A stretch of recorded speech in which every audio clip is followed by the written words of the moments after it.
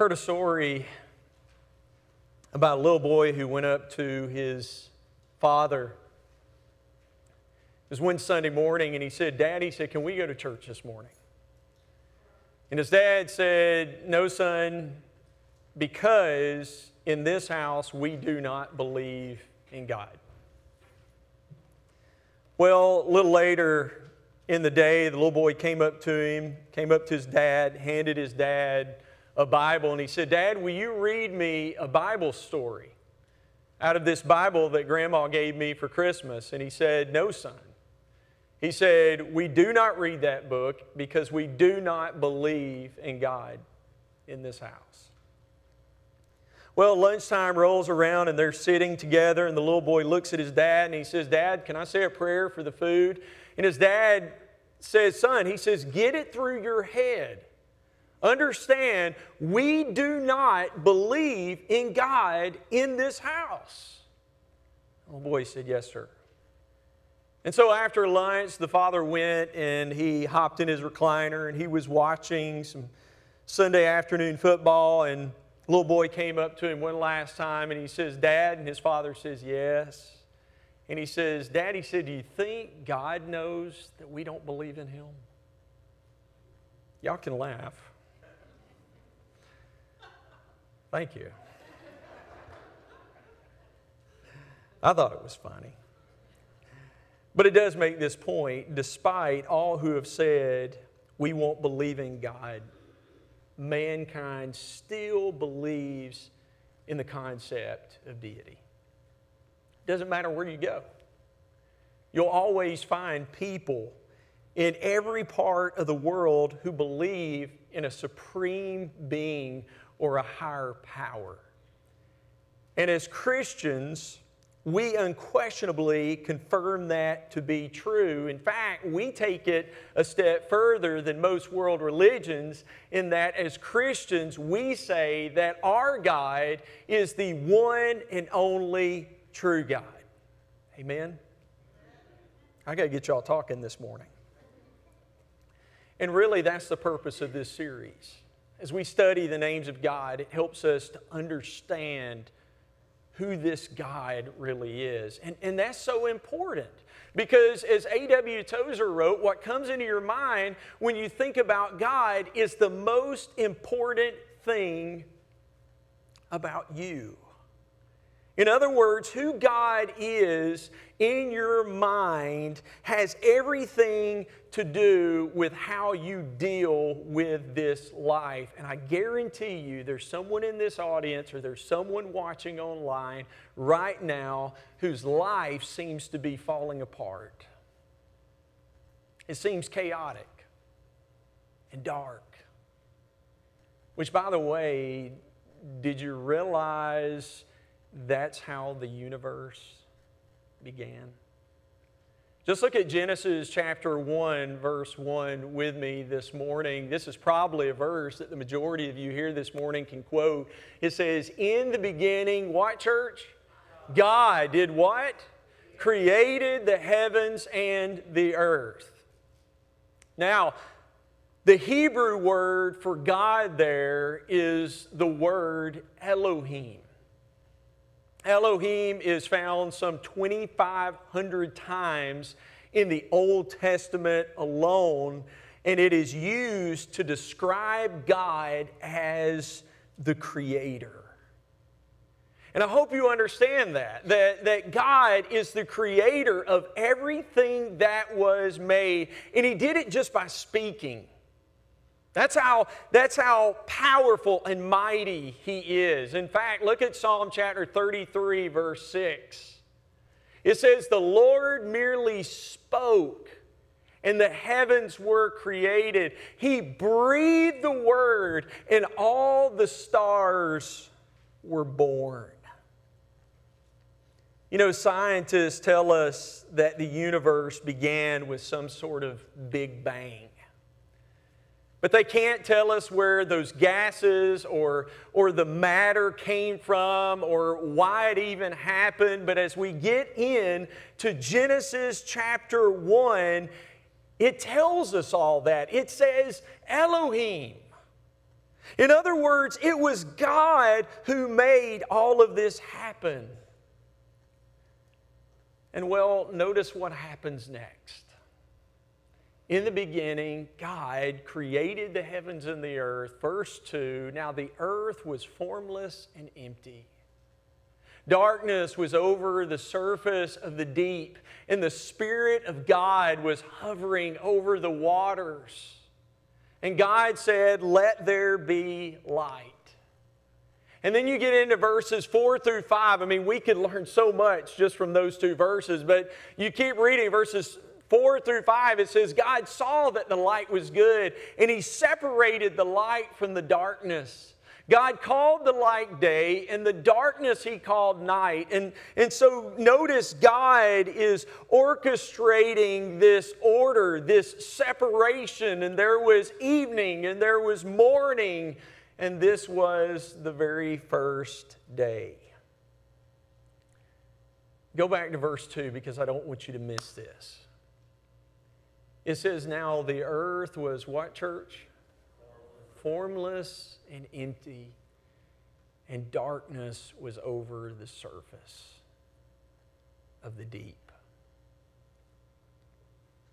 Before God creates the beauty and the orderly, before He brings about light, there is this chaotic darkness. In fact, if you look at that phrase, formless and empty, in the Hebrew, it literally means chaotic and confused, a disorderly place. Now, let me stop right there. Let me ask this question. How many of you would say that there have been times when that described your life? Maybe it describes your life right now. Kind of chaotic, confusing, dark. You know, it's amazing how the life that we've kind of created for ourselves, nice and orderly and controlled, can all of a sudden just be swept away by chaos and darkness. Maybe we lose a loved one. Maybe we ourselves get sick or ill. Or maybe it's our marriage, or maybe we start struggling with our kids, or maybe we start having trouble financially. You know, you've got the car that's starting to have some trouble while at the same time your air conditioner goes out. I mean, your life is really, I mean, if you were to describe it, you would probably say it's just kind of chaotic at the moment. It's a mess, it's dark, and listen, it's okay to admit that. God doesn't ask us to pretend like everything's great all the time because He knows that it's not. He understands we can't control this world, and so there's chaos at times, and there's darkness. And here's the deal, that's exactly, listen to me this morning, when Elohim shows up. Right? Go back and look at verse 2 again. It says, now the earth was formless and empty. And what was there, church? Darkness. But notice who else is there. In the darkness, the Spirit of God was hovering, waiting. Even through the chaos and darkness, God was there all along. And then God spoke and He says, let there be light. And the powers of darkness wilted away. And God created out of that darkness and chaos beauty and life and order. And that's who God is.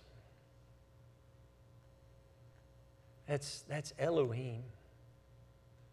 This wasn't something that just happened one time thousands of years ago. This is who our God is. And I hope you take comfort in that. I mean, this is what God does all the time. I mean, you fast forward thousands of years later to the New Testament where Jesus comes, God's own Son, and He lives among us, right? In a very dark time. And this is what Jesus says, I am.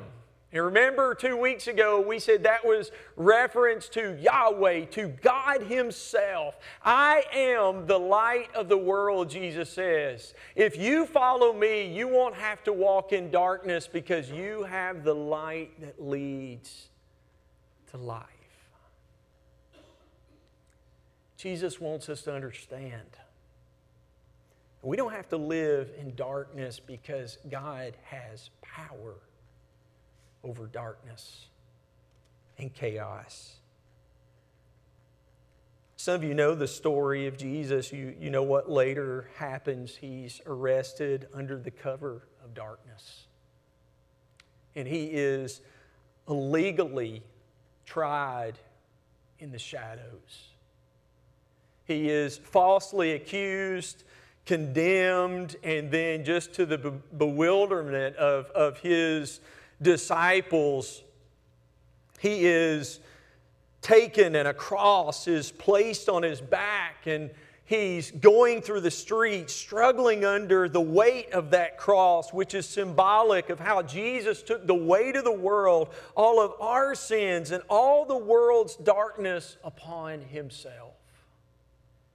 Elohim, the one who created the trees, was nailed to a tree. Elohim, the one who put blood in our veins, shed His own blood.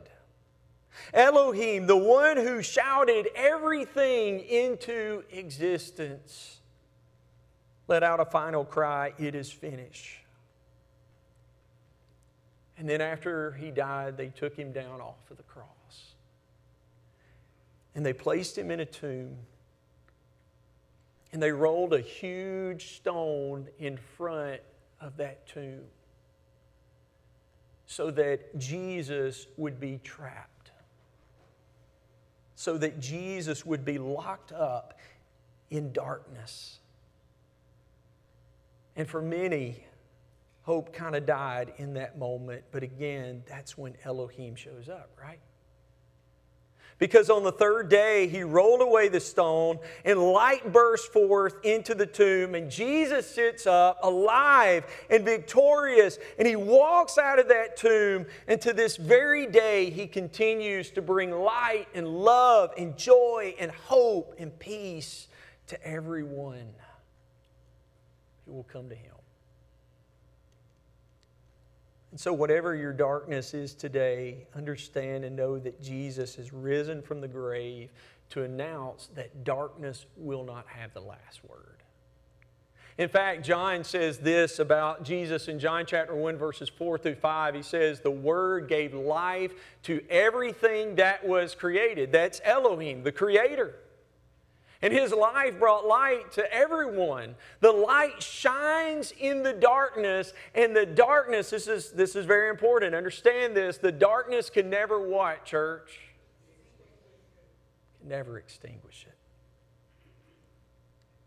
That's awesome news. And what I want to do is I want to share with you this morning what that means for us today. First of all, no matter how dark things appear, God is there. He's always there in the darkness. Just as the Spirit of God was there in the beginning, hovering over the darkness and the chaos, waiting to bring forth life. Just as He was there in the tomb of Jesus, ready to bring Jesus forth, whatever you are dealing with right now, whatever darkness you are in, God is walking with you. You're not alone. I remember when I was little, growing up in Hamilton, Alabama, behind our house about 50 yards, it was a good distance away, kind of tucked back in the woods, my father had built a work shed. where he had all his tools, but we also had four-wheelers, three-wheelers, and I would go out there and I'd get on my four-wheeler and I would ride, and then I would come in the afternoon and I would park my four-wheeler, and there were times where I would forget to lock up, I would forget to turn the light off, and so it never ceased to fail. My dad in the evenings, he would look outside and he would see the light on. He would see that everything was unlocked, and so he would call for me. And he would say, Slate, you forgot to lock up. You need to go out there and turn off the light and make sure that everything is secure. And I got to be honest with you, I was scared to death. And so there were times when I would ask my dad, will you go out there with me? And I got to tell you, that made all the difference in the world. Having my dad walking with me, having him right there by my side, even in the darkness, I wasn't afraid because he was there. And as we look at Psalm chapter 23, this is probably one of the most well-known chapters in all the Bible. This is what the psalmist writes in verse 4. He says, even though I walk through a very, what church? Dark valley. Notice David doesn't say that dark valleys, dark times aren't going to come. He says, even though I walk through a very dark valley, he says, I will not be afraid of anything bad because what? You're with me. Listen, God is there in the darkness. But also God does some of His best work in the darkness. For example, He can take a seed that's covered in dirt, buried beneath the darkness of the ground, and He can turn it into a beautiful, breathtaking flower. And God can take a weird-looking caterpillar and He can wrap it up in a dark cocoon and have it hang for a while and transform that dark cocoon or that butterfly or caterpillar into a beautiful butterfly. And it's true in our own lives as well. God does some of His best work in the dark, and so don't miss it. Right now, God may be shaping you. He may be growing you. He may be transforming you like that caterpillar in the dark cocoon. Right now, yes, you may be in the valley, but this may be an opportunity for Elohim to create something beautiful in your life. Something He's been wanting to do within you for a long time. Maybe it's getting you back to worship, studying your Bible, talking to Him in prayer. I came across this beautiful passage just this week, Psalm 27, verse 8, where it says, God, my heart has heard you say, come and talk with me. And my heart responds, Lord, I'm coming. I love that. I love to know that God wants to hear from me.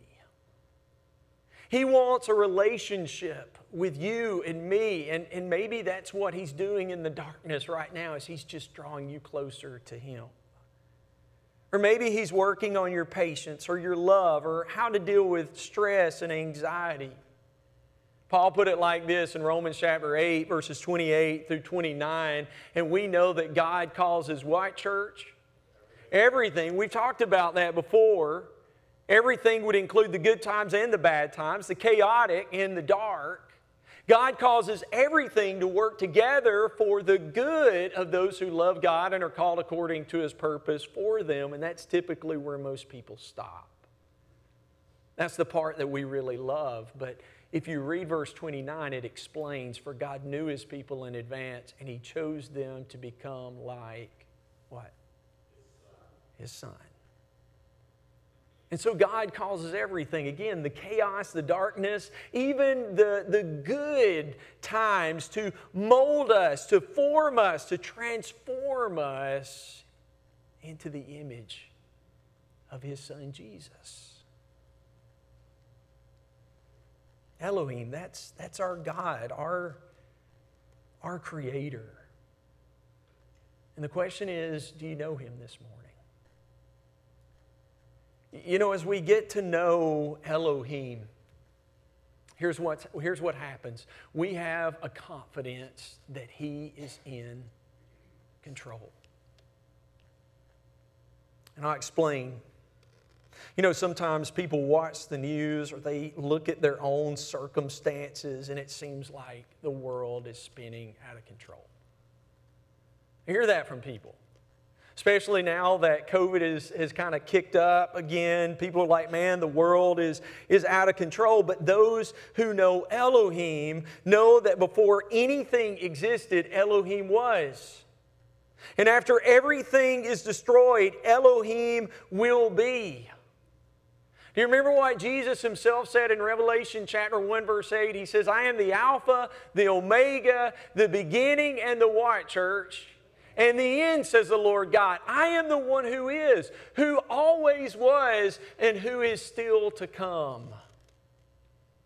The Almighty One. This is what Paul tried to get across to the people of Athens. Remember, we talked about this a couple of weeks ago where Paul was walking down the streets of Athens and his heart was broken because he saw all this idolatry. But he noticed among all this idolatry, there was this altar that had the inscription on it, to the unknown God. And so Paul tells him in Acts chapter 17, I want to tell you, I want to explain to you about this unknown God that you worship. And this is what he says, starting in verse 24 of Acts 17. I'm not going to put it up on the screen. It's kind of a lengthy reading. But he says, the God who made the world and everything in it is the Lord of heaven and earth and does not live in temples built by hands. And He is not served by human hands as if He needed anything, because He Himself gives all men life and breath and everything else. From one man He made every nation of men that they should inhabit the whole earth. And He determined the time set for them in the exact places where they should live.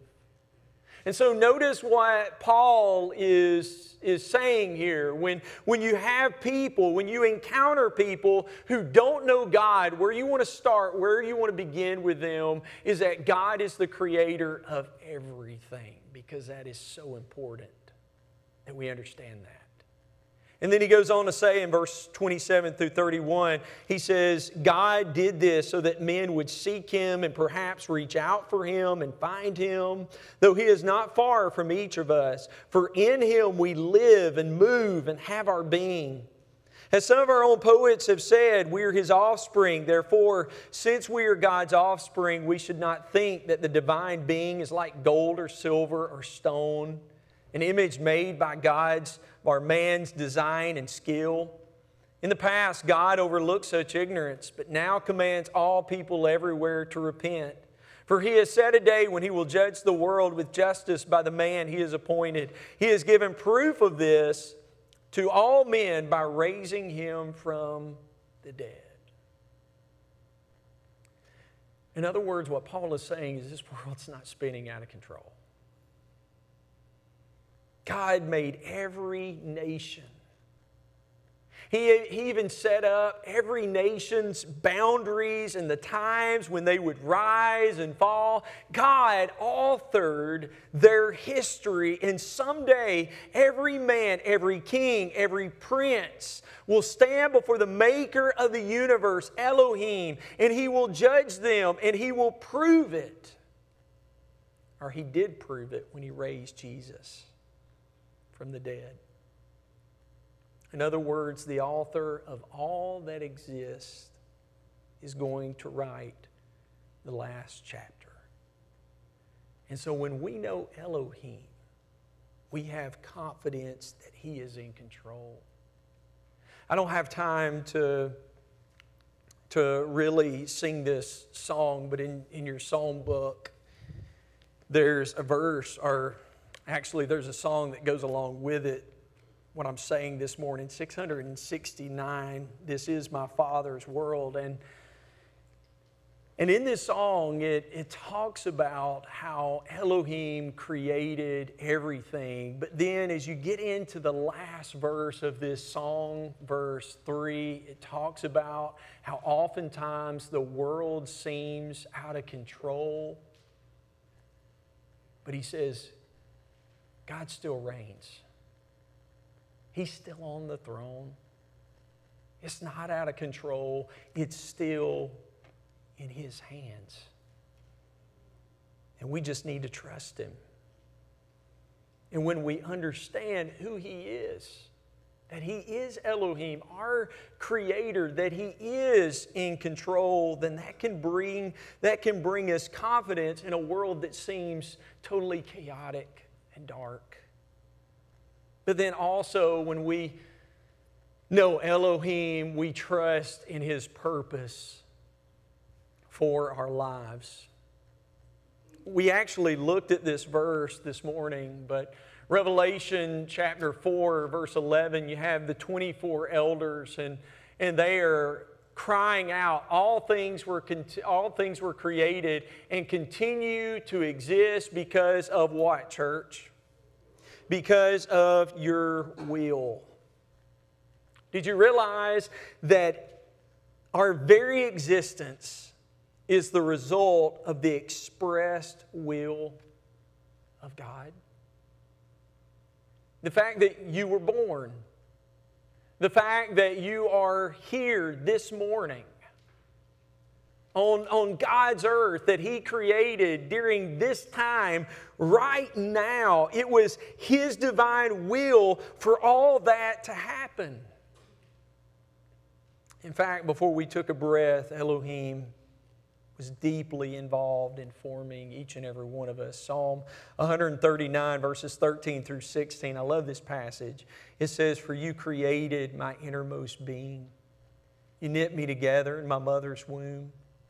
I praise you because I'm fearfully and wonderfully made. Your works are wonderful. I know that full well. My frame was not hidden from you when I was made in the secret place. When I was woven together in the depths of the earth, your eyes saw my unformed body. All the days ordained for me were written in your book before one of them came to be." Listen, write this down this morning. You are a unique creation of God, and God makes no mistakes. Now, some of you may struggle at times believing that. Maybe you look at your appearance, or maybe you look at your abilities and you question God. You know, God, why would you even create someone like me? There's nothing special about me. And well, I think God deals with that in Isaiah 45, verses 9 through 12. And again, this is too lengthy for me to put up on the screen, but just listen to what God says. "What sorrow awaits those who argue with their Creator? Does a clay pot argue with its maker? Does the clay dispute with the one who shapes it, saying, 'Stop, you're doing it wrong'? Does the pot exclaim, 'How clumsy can you be? How terrible it would be for a newborn baby to say to its father, "Why am I born?' Or if it said to its mother, 'Why did you make me this way?' This is what the Lord says, the Holy One of Israel and your Creator. Do you question what I do for my children? Do you give me orders about the works of my hand? Am I the one who made the earth? I am the one who made the earth and created people to live on it. With my hands I stretched out the heavens. All the stars are at my command." When you read that, it just kind of appears like God's a little bit miffed, right? He's upset because people are questioning who they are, why they're here. He's saying, "Look, I made the stars, and you're going to argue with me about how I made you. I created the heavens. I created the universe, and you want to question me?" There's an interesting story in John chapter 9. Jesus and His disciples, they encounter a man who's blind.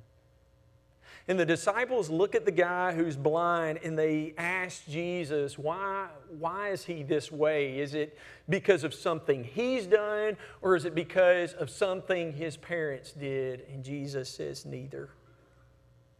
God created him this way so that the work of God could be manifest in his life. And the same is true for all of us. You and I were created specifically by Elohim and put right here at this place, in this time, at this moment, so the work of God could be manifest in our lives. You're special. Oh, you're special. Reminds me of a story. Turn in your songbook to 888. We're not gonna sing this one either. We're really out of time. But the song is "Thank You, Lord," and I want to tell you how this song actually came to be. There was a guy by the name of Robert Reed. He was a little crippled man. He had cerebral palsy. And so his limbs just really didn't work. But he was determined that God had a purpose for his life. And so he said, I'm going to become a missionary. And he did. For 6 years, he preached the gospel in Portugal. Well, one day, Robert was riding down the road, and I can't remember where they were going. I just looked at the story again this morning online, but Robert and his friend Gary Mabry were going somewhere, and they both got tired, and so they pulled the car over on the side of the road to get some sleep. And Gary said he looked over at Robert, his little crippled body, laying there in the seat of that car, but yet who was so determined to fulfill a purpose and meaning for his life that glorified God. That as Gary looked at him, it caused him to write this song. Thank you, Lord. Thank you, Lord, for loving me. Verse 3 says, please reveal your will for me so that I can serve you for all eternity. Use my life in every way. Take hold of it today. Thank you, Lord. Thank you for loving me. Thank you for saving my soul. Let me tell you something. When you come to know Elohim, as Robert did, as God did, or as Gary did, as a God who has a purpose for our life, a God who is there with us even during the dark times, a God who loves us so much that He's willing to send His own Son to die for us. Let me tell you something, it changes your whole perspective on life. You began to see what A.W. Tozer was talking about, how we think about God in our minds. It affects how we deal with this life, because right now, if you're in darkness and you don't know Elohim, you don't know this God who created you, who loves you, who has a specific purpose for you, who's for you and with you, let me tell you something, man, it robs you of your hope. But if you know the God who loves you, who created you, who's with you, oh man, even like Robert, you can say, God's got a purpose for me, and I just want to bring Him glory by the way I live my life. This morning, do you know Elohim? Do you know God? If you want to know more, I'd love to talk to you. Because God wants to know you. He's seeking you out. As I said, He sent His Son to die for you, and it's through the death and the sacrifice of His Son and the blood that was shed on our behalf that all of our sins can be completely washed away. This morning, if you're here and you're struggling in darkness, maybe you even question who you are, why you're here, what life's all about for you. Listen, we'd love to pray for you and with you. If you're not comfortable, you can come up here and you can leave up on the cross a prayer request. It can be something you're struggling with, something you're going through, or some way you want God to use you or grow you. And I'll pray over that. Our elders will pray over it as well. But this morning, if you have a need, whatever that need may be, won't you come as together we stand as we sing.